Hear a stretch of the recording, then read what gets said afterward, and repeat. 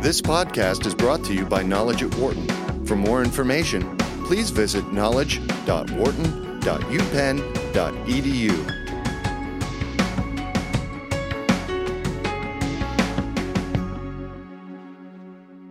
Are you wary of the language that you use in the office? There is a concern at times that the use of jargon in the workplace can end up being a negative for your career.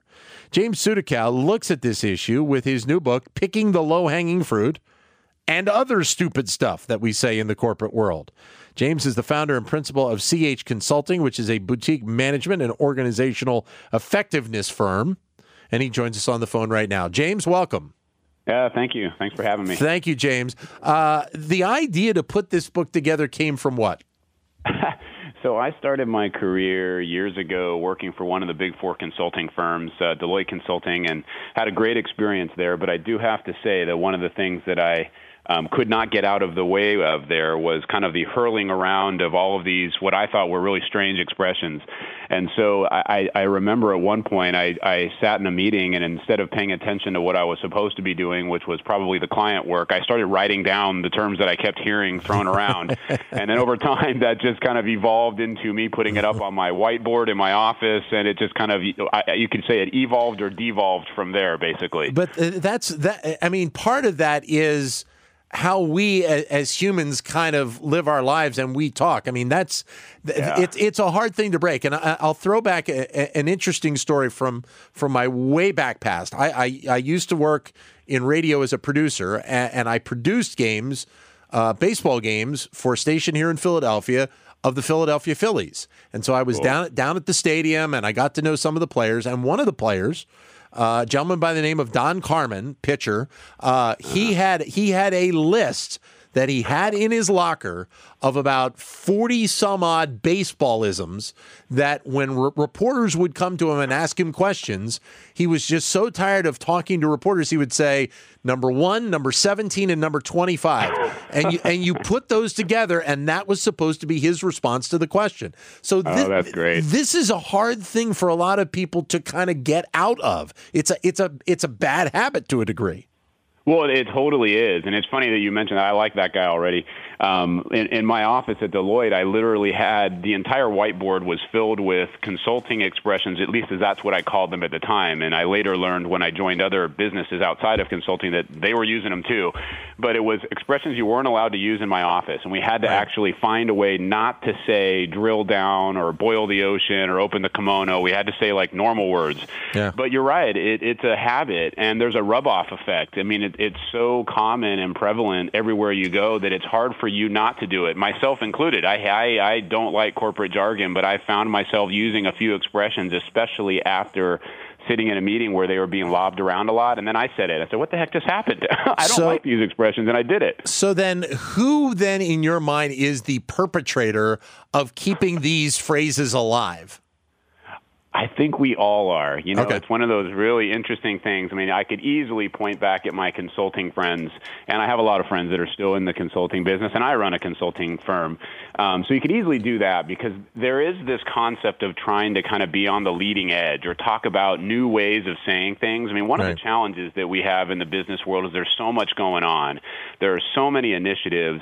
They all start to blend together, and I can see kind of where someone might say, hey, you know what, if we say this a little bit differently, it might stand out a little bit and people will pay attention to it. Right. So I get that. There's actually a kernel of value in there where people are trying to speak in a way that gets people's attention because it's so hard to do in the business world. But I do think we're all kind of partially to blame for it, right? If we all kind of sat down and said, let me just try to talk about this in a normal way, the way I would talk to anybody else, we might actually be able to communicate better. I mean, that's the irony from my perspective. We are joined on the phone by James Sudakow, who is the author of the book, Picking the Low-Hanging Fruit and Other Stupid Stuff We Say in the Corporate World. Your comments are welcome at 844-WHARTON. 844-942-7866 is a number. Maybe you've heard a phrase that you're just like, that does qualify as something that would be part of that stupid stuff. Give us a call now, 844-942-7866. Or if you can't get to your phone, just tweet us that phrase at BizRadio111, or you can use my Twitter account, which is at DanLoney21. I went through and I highlighted a bunch of these from your book, the ones that I wanted to bring up. But before we get into that, what are your couple of favorites that you have from this book? Well, and when I say favorites, these are the ones that make me look a funny expression on my face, if you will, when people say them. They're the ones that just irk me the most, but right. they're kind of funny. So for me, one of the things that I don't like is baking into the process. I don't know where that came from. Yeah. I don't know who came up with it, but instead of just saying we'll include this person or we'll include that process, somehow we decided we were going to bake it in. And I don't know. That one drives me nuts. I think the other one that I find particularly strange is tissue rejection. I don't know if you've heard that expression before, but it was very frequently used when we were consulting, where we would be working with a client and we would be maybe presenting a concept or an idea that might be a little bit beyond what where they were able to take it at the time. And people would say, are we going to get tissue rejection on this? Basically making an allusion to, some sort of transplant and the body rejects it, right? So it's kind of this crazy visual image. And I've always, I hear it even in healthcare, and I said, we got to be careful of talking about tissue rejection when we're working for a healthcare organization. So both of those are particularly annoying to me. The bake it into the process was one that I actually had marked down. Oh, yeah. Because I'm trying to think, what are we baking apple pies, at the CEO level these days? I know, and what's funny is that was the one that when I mentioned earlier that the rub-off effect, that was the one I used, and that's what was so funny about it. I can't stand it, and I actually said it in front of a large group, and I almost had this out-of-body experience where I said, what did you just do? Yeah. You hate that expression, you just used it. Well, there's one other one that I marked that I'll bring up now, and I use this, and I've used this, I know, as soon as I saw it in your book, I was like, oh, God, I used that. Look, I do this show from 10 a.m. to noon every day, and I have to prepare 4 lengthy interviews. We're doing 20 to 25-minute interviews. That's a little bit challenging at times. Yeah. And I have said this many times, and I say, when I get done this show at 12 noon Eastern time, I go back to my office and I just have a data dump. I literally, because I've done so much prep and I've got so much stuff in my head, all I want to do is go on the computer and look at stupid stuff. I want to look. I guarantee you, I'm going to go watch this when I get off the air. There's a great video going around, and I encourage people to watch it. It was a rap showdown between David Schwimmer and James Corden. And it's making the rounds now, and it's phenomenal. And I guarantee I'm going to go watch it. But I do a data dump at 12 noon Eastern time every day. Yeah, and that's a funny one, too. So the whole concept of the data dump, I remember the first time I heard this. It's very typical on large projects, right? You walk in and, okay, we got to do a data dump. Right. And I was like, what does that even mean? And it's just kind of this overwhelming amount of information being thrown at people in a way that they could never possibly internalize it. Yeah. So then they came up with this idea of calling it knowledge transfer, which I think was supposed to be the softer, gentler data dump, but it's the same thing. Well, so that can be a bad phrase unless you work in radio and you have a 2-hour show, and then it's an okay phrase, right? Yeah. Use the data dump to kind of free your mind. That's okay. All right. And the number to give us a call with your suggestions or questions about these phrases that you hear in the office is 844-WHARTON. 844-942-7866 is the number. Or can't get to your phone? Send us that phrase via Twitter at BizRadio111, BIZ Radio 111, or my Twitter account, which is at Dan Loney, LONEY 21. We go to Norton, Massachusetts. Ann is on the show. Ann, go ahead. Hi, yeah. The one expression I really can't stand anymore is, why do people have to reach out to each other? Why can't we just talk to each other or email each other? I mean, what's up with that? Where does that come from? We have never reached out to each other for something simple as a conversation. All right. James, go ahead. Yeah, no, that's a great one, and it kind of brings to mind several others that are equally as strange. So now we have to talk live. That's in the book, which cracked me up, right? Yes. Why do we have to reach out and talk live? I thought we were talking. And then there's getting your arms around things. There's all these like graphic images of things that we just kind of talk, right? Why can't we just have a conversation or talk? I don't know where reach out came from, to be honest with you, but it certainly is annoying because we could just simply say, let's just have a conversation. I'll call you, right? Or I'll text you. And thanks very much for the call. 844-942-7866 with your suggestions of phrases. The talk live one is interesting because, you and I are talking right now, and we are live. And maybe this goes to the fact that we replay this show at 10 p.m. Eastern Time, 7 p.m. Pacific. And technically that wouldn't be live, but no, you get what I'm going at right there. Yeah, exactly. 844-942-7866 is the number to give us a call. One of the other ones I marked down is, and obviously part of this is because of the smartphone revolution, is I'll ping you. Pinging, yeah. Yeah. Yeah, pinging, I couldn't help myself when I wrote the book. It just strikes of like Hunt for Red October. And absolutely, people.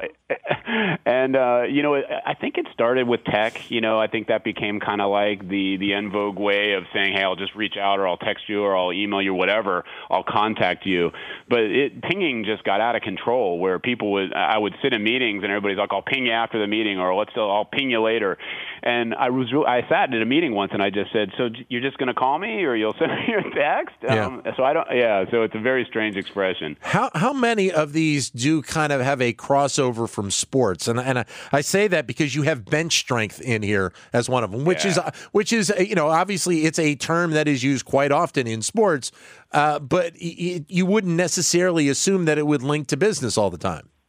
Right. Yeah, and I think there are some in the book that kind of come from sports, although not that many. I think sports analogies have their own separate, probably could write a book on that, and you'd be incredibly equipped to do it from your previous experiences. But I did a show once where, the host was saying, the other thing I really don't like are all the sports analogies that we use in the business world, especially if it's a global company, right? Because half of the sports analogies we use make no sense to somebody else. And I literally just had a conversation with someone who was in Europe, and she said they always want to make all these football analogies, and we sit around the table and we're like, I don't even know what they're talking about. We play soccer.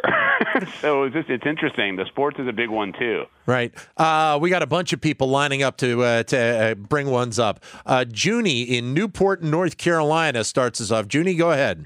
Well, it's kind of appropriate that you're talking about this. One of the ones that I just can't seem to let go is low-hanging fruit. I use that all the time, and I kind of wonder, why do I use that? What is low-hanging fruit? What do you think about that one? Thanks for taking my call. Thank you, Junie.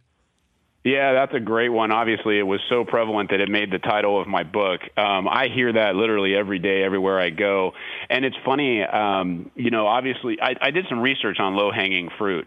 And that one actually comes from back during the GE workout. I don't know if you guys remember this stuff under Jack Welch way back in the day when they would do these workouts and they would try to figure out in an efficient way, how do you find the stuff that's easy to get? Yeah. How they got it low-hanging fruit, I have no idea.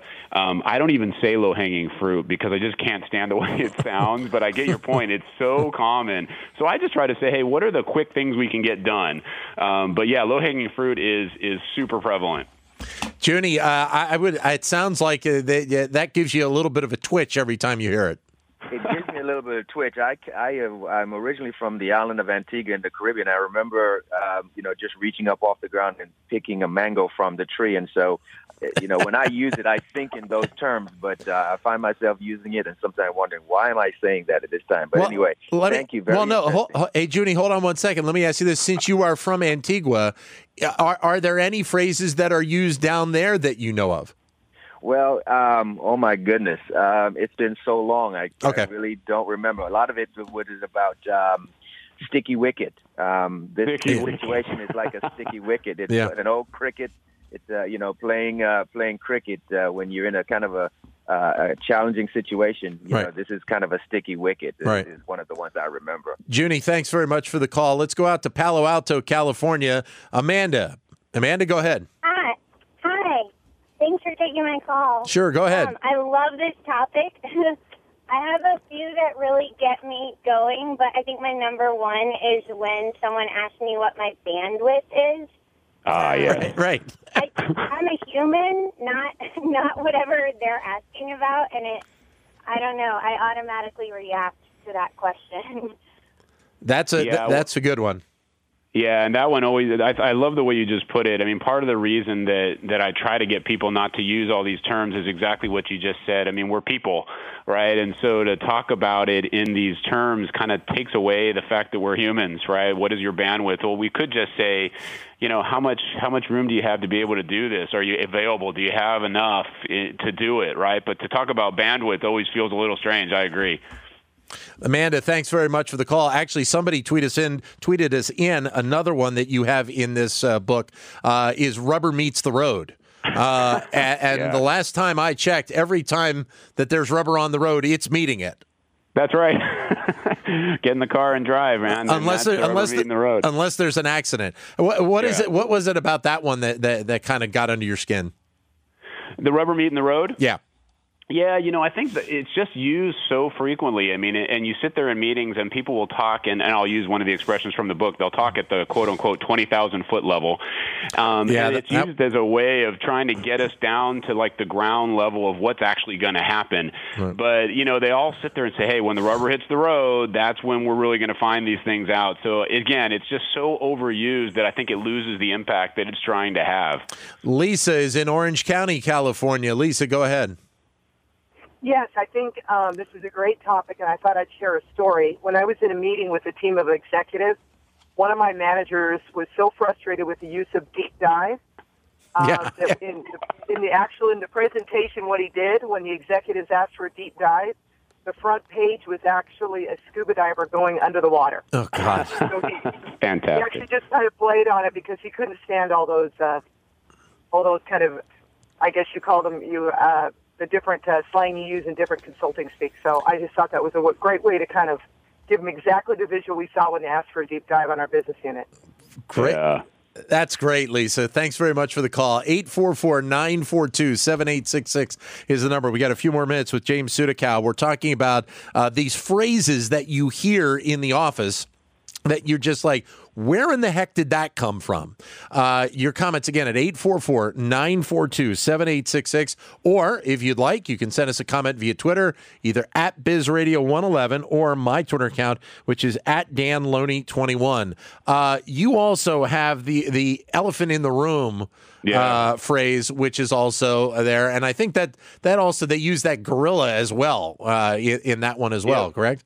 Yeah, there's that one, and then there's the redheaded stepchild, which you may or not have heard of, the dead moose on the table, which is really strange. I hadn't heard that one before.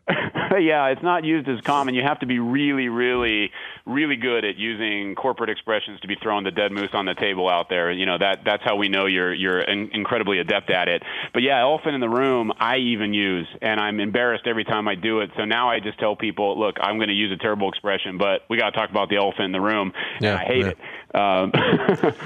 By the way, is it law that the dead moose in the room has to be used in Maine, Vermont, and New Hampshire? It might be. I think it might be. Okay. It's a regional one. You also have in here change agent and change network. Yes.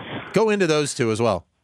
Yeah, so change agent is a great one. So, companies are always trying to transform and change, and they're always trying to find these people that have now been labeled as change agents, these people that are influential, that people listen to. So the concept's really good, right? How do we help get people who everybody else wants to listen to, regardless of their title or level, to help kind of make the change? Right. But calling them a change agent always kind of gives this like secret operative kind of visual to me. And then the change network is all these change agents kind of working together across this network. So the whole thing just kind of reeks of special ops to me. Yeah. Well, another person tweeted us in the real world. Right? Again, it's not. I mean, the world we live in is real, correct? Unless we're living in the Matrix, which could be. Scientists are, I think, 50% sure that we might be. But at the end of it, I sit there and I say, we are in the real world, aren't we? Here's the trick. This was sent in by a professor. So he said, or he or she, I apologize. As a prof, I constantly hear in the real world. I don't work in a fantasy world or other dimension. Exactly. Right. It sounds like you have the level here to be able to do a follow-up book with this. Well, it's funny that you say that because there were literally, I think, 30, 40 terms left, quote unquote, on the table. I don't know how I didn't put them in, but I can't even talk without using them right now. Right. I have to air quote myself. But yeah, there's quite a few more from the listeners and from what I had left. Well, and you also use harness the organic process. And when I first saw that, I was like, "What are we talking about? Horses and racing here?" Or that's right. That's another one, right? Oh, yeah, and that one to me is particularly strange. I mean, usually organizations are using this organic process to talk about, like, internally grown. That's what they mean. Yeah. How it came to that, I mean, I go to, medical marijuana at times. That's, we're looking at an organic process. I don't know. It's a strange expression. Cross-pollination. I wanted to bring that up, and the reason why is seemingly that word, I'm guessing, was probably used a lot by the people at Wells Fargo during this whole recent to-do about banking accounts and such. It certainly might have been. Yeah, that's clearly the illegal version of cross-pollination, right? Yeah. 844-942-7866. A couple of minutes left with James Sudakow. You're more than welcome to jump on the line with us. This is one of those books that I think resonates with so many people out there that you probably could take suggestions from people on Twitter or on Facebook, and you could probably do a whole series of these. Oh, absolutely. And it's funny, that was one of the ideas we had, which was, hey, let's put this out and let's see which ones we're missing that are particularly annoying to everyone else. There's tons of them out there, right? I mean, there's just so many. The one that I found recently that I thought was just ridiculous is, I don't know if you've been paying attention to branding campaigns, but reimagine and reinvent is really prevalent these days, to the point where I saw motor oil the other day being advertised as reimagined. And I was like, could I come home and tell my wife that I bought this motor oil because it had been reimagined? I mean, she'd be like, you got to get some more sleep. Right? It's crazy. Well, it's one thing if you're recycling the oil, but reimagining it, I don't necessarily agree with it. For people that would like to, obviously the book is out and people could get it online. Where can they learn more about the book? Do you have a website about it? Yeah, you can get it on my website, which is just jamessudakow.com, and it's available on Amazon, hard copy or ebook. If you do come out with a new copy of this, please come back, because this is a fun half hour, and obviously, as we heard from the calls, it resonates with a lot of people. So thanks, James, for coming on. Yeah, thanks for having me. Thank you. James Sudakow. And by the way, his website, if you're going to jamessudakow.com, you spell Sudakow, Sudakow. Picking the low-hanging fruit and other stupid stuff we say in the corporate world. For more business news and analysis from Knowledge at Wharton, please visit knowledge.wharton.upenn.edu.